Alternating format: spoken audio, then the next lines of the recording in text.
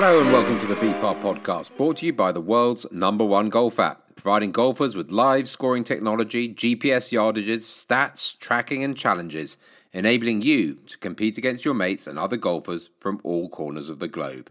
The VPAR app is free to download and available on iOS and Android. Hello and welcome to the VPAR podcast, brought to you by the VPAR golf scoring app. With me to discuss the most infuriating game in the world is a face familiar to any Formula One fan. He's the presenter of Sky's Grand Prix coverage. But as well as that, and of course golf, we are going to discuss something that might surprise you: movies, tennis, and perhaps the most famous tennis player of them all. Simon Lazenby, welcome to the podcast. I thought you were like billing me as the most famous tennis player of them all there. But yeah, hi. Yeah, with a delayed intro there. We'll let people guess who that is for a while. Yeah, and it's not Tim Henman. That's all I'll say. It's a clue. Simon, thanks so much for joining us. We always start this podcast with the same question. When did you first pick up a golf club? 6 or 7, I think. My dad, he worked for BP for many years. And so we travelled around a bit. So we were down in Perth in Australia, and I remember, I remember the first game of golf would have been down that way. He was a member of a place called Cottesloe Golf Club, and all I remember is that he came back one day from around the Cottesloe Golf Club, and he said, "The guy I played with, it was unbelievable. He was on the 7th or something like that, and a big brown snake came across the fairway, and he said, 'Watch this,' and all lovers." Avert your ears. But basically, because they're so deadly, they were like, right, okay, what we're going to do, because his ball was near it. He went up to the stake, pinned it to the floor with his 7-iron and took his head clean off with his wedge like that. He said that's how they got rid of brown snakes in Perth. So gladly, I didn't see one the day I played with him, but it was down in Australia because the weather was great, and so long as you avoided the snakes, then you're all right. Can I just say that's the most dramatic first golf story I've ever heard? I don't know if it stands up to historical scrutiny, but I'll take it. No, it does. I tell you what, it's not that. Funny enough, I was playing the Berkshire about probably about 10 years ago, and it was a really lovely spring morning. And is it the Blues? I can't remember the one where you start with the par 3 or the red course. The blue, yeah, blue, isn't it? So play the par 3, then there's the long par 5 in there afterwards, and I hoiked it into the heather on the left, went to get my ball, and just as I was approaching my ball, it was like that. I was down the fairway, honestly, like a shot. I can't remember who I was playing with, but it was an adder, and it was a spring, and I don't know what it is. You followed up one snake story with another. I've gone too back. I'm gonna avoid playing with you. Did you always enjoy it? Did you immediately like it? Yeah, I loved it. I played it a lot as a kid. So we were up in Scotland and we played at a place called Muckett Golf Club. I was in the pool of Muckett. So, every village in Scotland has got a golf course. And it was great. God knows what my dad paid. Was it probably 10 quid a year for membership or something like that? So played there for 4 years. And I think it gave me a decent enough grounding before I moved down south. Brilliant. And you still play now? Still play now. So, went from there, was a member of Effingham for a number of years, and then moved to the Richmond, the one just on Sudbrook Lane. And now I've moved to Wimbledon. I'm near the 16th. I'm doing all my committee rounds and trying to climb the greasy pole to get into Royal Wimbledon. But I can't wait if I can. It'd be brilliant. It's a great course. Yeah, I think that's why the only time amateur golfers know what it's like to be the stress of a professional round is playing to get into a club with and saying, sorry, I normally play much better. I don't know if I'm damaging my membership application by talking about it, but yeah, it's very nerve-wracking. I think I've played with the treasurer, the captain, and somebody on the Greens committee already, and it's worse than playing a medal, I can tell you, standing on the first tee. And is there much golf overlap with Formula One? Is there there's not much downtime in Formula One, is it? It's not like a cricket tour. I mean, they're pretty busy when they're on the road. There's not rest days. No, well, I'm going to Singapore on Wednesday, and I mean, usually it's kind of track, hotel, dinner, bed, and it kind of eat, sleep, repeat, and broadcast in the middle. But there is a bit of golf. It depends where we're going. But we'll play either Sentosa or another one in Singapore, and then I hopefully get around at Yas Links in Abu Dhabi and one of the best things is we've got to know through Damon and Crofty, we've got to know the manager at Kingston Heath in Australia. So obviously one of the first ones, or used to be the opener of the season, was down in Australia, and we managed to get onto Royal Melbourne once, but Kingston Heath is on a par with it, and now it's almost taken us red. We'll land at 5 in the morning, go there, pay the most. I mean, it's regularly in the top 20 courses in the world. It's fantastic, and it's a good way to beat the jet lag. Go straight there, a couple of pints afterwards, and then off to the casino or bed, whichever is. Very impressive. It sounds like some things in Formula One haven't changed. Are any of the drivers? Do any of the drivers play? I know Jack. Yeah, they do. We were in Bahrain, and we played Royal Bahrain this year, and we saw Carlos Sainz was always there, and Lando Norris actually joined us for a round. Myself, Crofty, and Natalie, and played with us because he's a keen golfer. Finished the 18 with us. You know, we all went to the bar.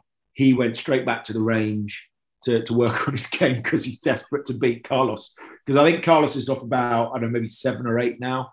Lando's off, or he was off 15, but he's only been playing for about a year and a half. So these guys, they've all got hand-eye coordination. So if they put their mind... I was about to ask. I'm not a sort of Formula One expert, but do they tend to be natural sportsmen?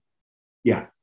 And you don't necessarily think that, but they really have to work hard physically. But they do lots of reaction stuff and lots of hand-eye. If you think about what they're doing on the steering wheel, you know, they're adjusting their brake bias. They're changing gear. They're doing a number of things, you know, with the diff on their steering wheel. So they're doing that at 200 miles an hour. So I don't know if a golf swing is easy or hard comparably, but they tend to have they've definitely got an eye for a ball and a coordinated. Yeah, and a bit of competitive spirit, I imagine, as well. Cool. Yeah, I don't know. Maybe they are the most competitive sports people I've worked with in kind of 25 years in sport. I mean, they all top level sportsmen are, but as Drive to Survive has shown everybody, I think it's just got such a direct comparison with your teammate that you just have to beat them all the time. And if you consistently lose, you'll be out of the sport very, very quickly. Just look at what's happened to Daniel Ricciardo in the last year and a half. He moved to McLaren. Lando Norris has given him a good spanking, frankly, and he's not even guaranteed a seat next year going into the last 6 races, and that's amazing for someone of his caliber. So yeah, you've got to be really competitive as a driver, I think. And I imagine, actually, we'll pick this up when we talk about your movie, but I imagine it's quite a lonely sport as well. I know it's a team sport, but you're on your own as well as a driver, aren't you? Yeah, I think most of them have a trainer that is their right-hand man, or a little bit of a crew. So they might travel with their manager and their trainer, and a physio, but the trainer quite often is a physio as well. So they have a little group, but they're going ahead of time to sponsors events a lot of the time. So yes, there's a lot of travel, a lot of hotel rooms. I think I can imagine it could be quite lonely. You're doing 24 races that'll be next year. So that's a lot in a very condensed window of 35, 36 weeks, something like that. So a lot of time on the road. Yeah. And actually, so I was going to move on, but you mentioned that the 24 races, just sort of big picture. Formula One, there's just nothing stopping it. I mean, of course, there's controversies and stuff like that. But if you look at some of the problems besetting sport at the moment, I mean, rugby that you used to front, the clubs are all going bust. Cricket, there's lots of confusion about the structure, and even golf now is beset by war. But Formula One, it just grows and grows and grows. Is that your sense of it on the inside? 100%. I mean, I've been involved. I've been really lucky in that I've had 24 years with Sky, and in that time, I did the rugby for 10 years. I did Test match cricket. I've done some golf, so I kind of really moved around the sports early on before settling on the rugby and then on the Formula One. But I've never been involved in a sport that is growing exponentially like this is, and there's a number of reasons for it, but number one, that you've got a great crop of young, good-looking drivers coming through. We're finding that the Drive to Survive effect as well has brought America into it. So for the first time, really, it looks like they're cracking America, because these all or nothing type series like Drive to Survive gives you the insight into their personalities. It's bringing in younger audiences, and it's directly translating into our live viewing figures. So I don't know what we are over the last couple of years. It's something like 40 or 50% up. But of all the sports, I think on the Sky roster, it's the one that's growing the most and the fastest and most consistently. But you mentioned Netflix and sort of documentaries and dramas, and people might not realise, but you're now a film producer. Tell us about that. Yeah, we kind of formed a company about 2 or 3 years ago called Silver Entertainment. And we worked hard during the pandemic on a couple of films, one of which, as you mentioned, was about John McEnroe. So we did that with Universal and Showtime, and it's streaming in the US at the moment on Showtime. And it's quite strange. I've seen pictures of the billboard up in Times Square, and there was one at the US Open and stuff like that. And you realize that the power of John as a person, because there's not many sporting icons left that probably haven't had a film about them. So we were really lucky when this one came along, and myself and my co-founder, business partner, Victoria Burrell, she's really good at kind of taking distressed productions and refinancing and recalibrating them. And we work with a really talented director called Barney Douglas, who'd done The Edge, which was a cricket film. And he and his team filmed in New York during COVID, which was a real challenge. But we got him kind of walking around the streets in in his trench coat, pulled up against the elements, and it gave. It's funny, but when I saw that, and it reminded me, actually, I remember as a kid there was a poster of him, wandering around in New York. So I'm sure that was the playing on the director's mind, but that was part of his iconography, even as a player.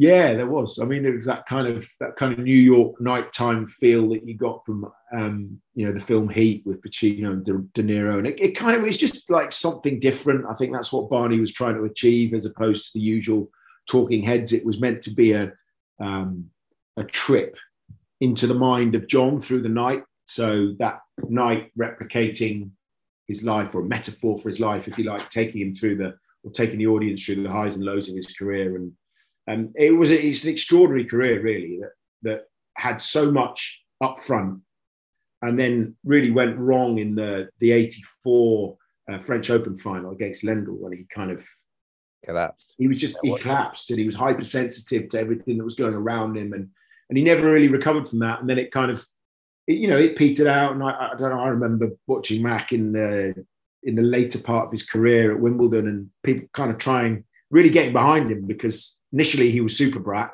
and then he had all that success, and no one wanted him to have that success when they were more on Borg's side. But Borg obviously walked away, and I think that kind of took away a lot of the ambition from John, because they had this really great rivalry for a couple of years, and I don't think he ever got to replicate that. What was his motivation for doing it? Why did he want to do it? I think it's a good story, and I think, like all retired sports people, most of the highlights of their life. I'm not speaking for John on this, because I don't know his true motivation behind it, but I think it's to have a legacy piece, and a piece that he felt represented him. And I know that the team also included Felix White, who was one of the guitarists on the Maccabees, and so he did the score, and John's into his music, and they kind of really clicked. And I think Barney also really clicked with John, and they came up with this concept, and John liked it, and he's kind of really into his art, and he didn't hold anything back anyway. So I think that we've done something that is really different to other sports documentaries, and we're really proud of it for Silver Entertainment as a first piece. But it was a challenge getting that, and we've done another one about the Cricket World Cup final for 2019, which I hope will be out kind of later this year. So that's the second one off the peg. Well, I'll ask you a question about that in a second, but I just, again, picking up the McEnroe thing, something I picked up on was sort of mental health, really, and I felt a bit sorry for him. I think in this generation he'd have been much more looked after, or society would be much more aware. That's not trying to say there's anything wrong with it, but he looked pretty broken at times during his career, didn't he? And society was much less forgiving of that sort of thing. I think society, I mean, obviously it's changed. I mean, beyond question nowadays, he goes in detail into, his drug addiction, well, not drug addiction problems, but, his use of recreational drugs and his mental health, and the fact that over the years he's had to see something like, I can't remember on the top of my head, 38, 37 therapists to get to the bottom of where he's been. So he's undoubtedly been to some really dark places, but he's really candid about it in the film, and he talks about it. And I think, yes, he would have been looked after. And did it define him? Maybe, but maybe it was also a catalyst for the kind of tennis that he played too. That I think he kind of needed that aggression to get the best out of him. And I think that's kind of, I think you can see it in the film. It's he was spurred by it. I think sometimes, there's a point, isn't there, where he disputes it. I can't remember which match it was in, and it goes to the ref and remonstrates with the umpire, and he says, come on. And then immediately, I think it's against Connors, and then immediately with the next one, he just repeats it and aces him again. And he goes, how about that one? And you just think, well, that was McEnroe. He could compartmentalize, the angry attitude, and then be in the moment for the next point and achieve what he needed to achieve and repeat it. That's mental strength, as well as the issues that he had. He also possessed a real mental strength in the game. Is that temper still there? Did you ever see it? I didn't. Do you know what? I only met John at the premiere at the Tribeca Film Festival back in June. But John knows what he wants, and certainly if he hadn't got what he wanted, I think he would have pushed back on the film. And certainly, we made sure that he had a fair look at things, and he didn't have editorial control, but he definitely, if he wanted to push back, he would push back. And tell me about the cricket film. I mean, every cricket fan, such as myself, remembers that game, remembers where they were. I even bought my kids sort of calligraphy of the scorecard. But so tell us about, what was the genesis of that? How did that come about? We were approached by a really good director called Ashley Gething and the writer and broadcaster Simon Hughes, and they'd got this idea that the ECB liked about making this a legacy piece for the ECB, and as a result of that, we set about trying to help them, and we underwent a process whereby we interviewed all of the England players for the team, did all the pre-prep as producers, then went out and again filmed it in tricky COVID conditions. But again, we're really proud of this one. We've got all members of the team and Andrew Strauss and everyone of the key group to talk about that transformation, if you like, from England's one-day cricketing nadir, which was in 2015, when they went out, to 2019. So it couldn't have been a bigger transformation, and it was started by Strauss and Morgan, and Owen and the team are fully behind this, and we're really grateful for them for that. And they all, it's obviously the highlight of their cricketing lives, really. And they just say, I think somebody says in the film, I don't know whether it's Jofra or one of the other guys, just says it's just a look now. You walk into a room and there's another member of the squad that won it that day. You don't even have to say anything. They just start smiling because it's that big a moment in English sporting history. When you think about it, it's only 66 football team, and it's only the 2003 rugby team that have achieved what the 2019 cricket team have achieved. So really, in that kind of trinity of team sports in the UK and England, that's it's just a seminal moment in time, isn't it? And people will be looking back at it because of what a game it was, and think possibly was the greatest game, which is why it's called that. It's called the greatest game. So hopefully, that'll come out later this year. It's really just brings it all back.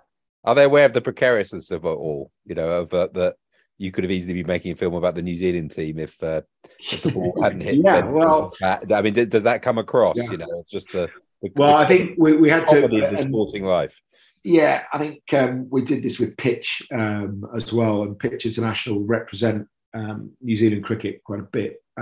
So they helped us get a couple of the New Zealanders when they were across for the Test match series last year into a position where we could interview them. So Kane Williamson and Jimmy Neesham kindly came and talked about it, and it was very painful. That's very kind of them. No, it was kind of them, and I think, you know, in trying to sell this film, I'm not sure there's much of a market for it in New Zealand, but it's you know, it's one of those. It's just it was good of them to do. I think that it still rankles with them, and it's still painful for them. And then it kind of happened again, didn't it, in the T20? But they're a great bunch, and I think what they did with their team and what Brendan McCullum kind of started has continued with New Zealand cricket, hasn't it? And as a result of that, they just have got, I don't know, they've got their system right, and I think they're going to put themselves in many more opportunities to come because they've got the system correct over there. Yeah. And when can we see it? We don't know yet. So we're in the position by, I think, hopefully the end of this year, but I don't want to say as yet because it's still not confirmed. You've denied the VPAR podcast the scoop, but I have denied the exclusive simply because I don't want to jeopardise anything. So yeah, so we don't know yet, but once it's sold, hopefully we'll be ready to go, and we'll be in a good position to do so. I've taken up your time. Just final question. We'll go back to golf. Your favourite course. You mentioned some, but your favourite course, preferably without snakes.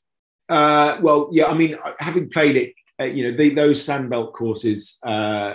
Kingston Heath is great. I cannot play the new at Sunningdale. It's too long for mid-range handicappers, and it's I can't play the new. I can't usually play the old, but I do love the old. I think Sunningdale is one of my favourites in the UK, and of course Royal Wimbledon. Brilliant. Nudge, wink, wink. Yeah, Simon, that's been brilliant. Thanks so much for talking to the VPAR podcast. Top man. Thanks, Ben. Really appreciate it.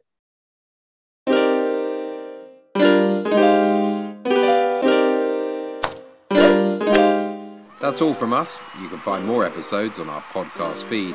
But for now, thanks for listening to the VPAR podcast, brought to you by the slickest golf app in the game.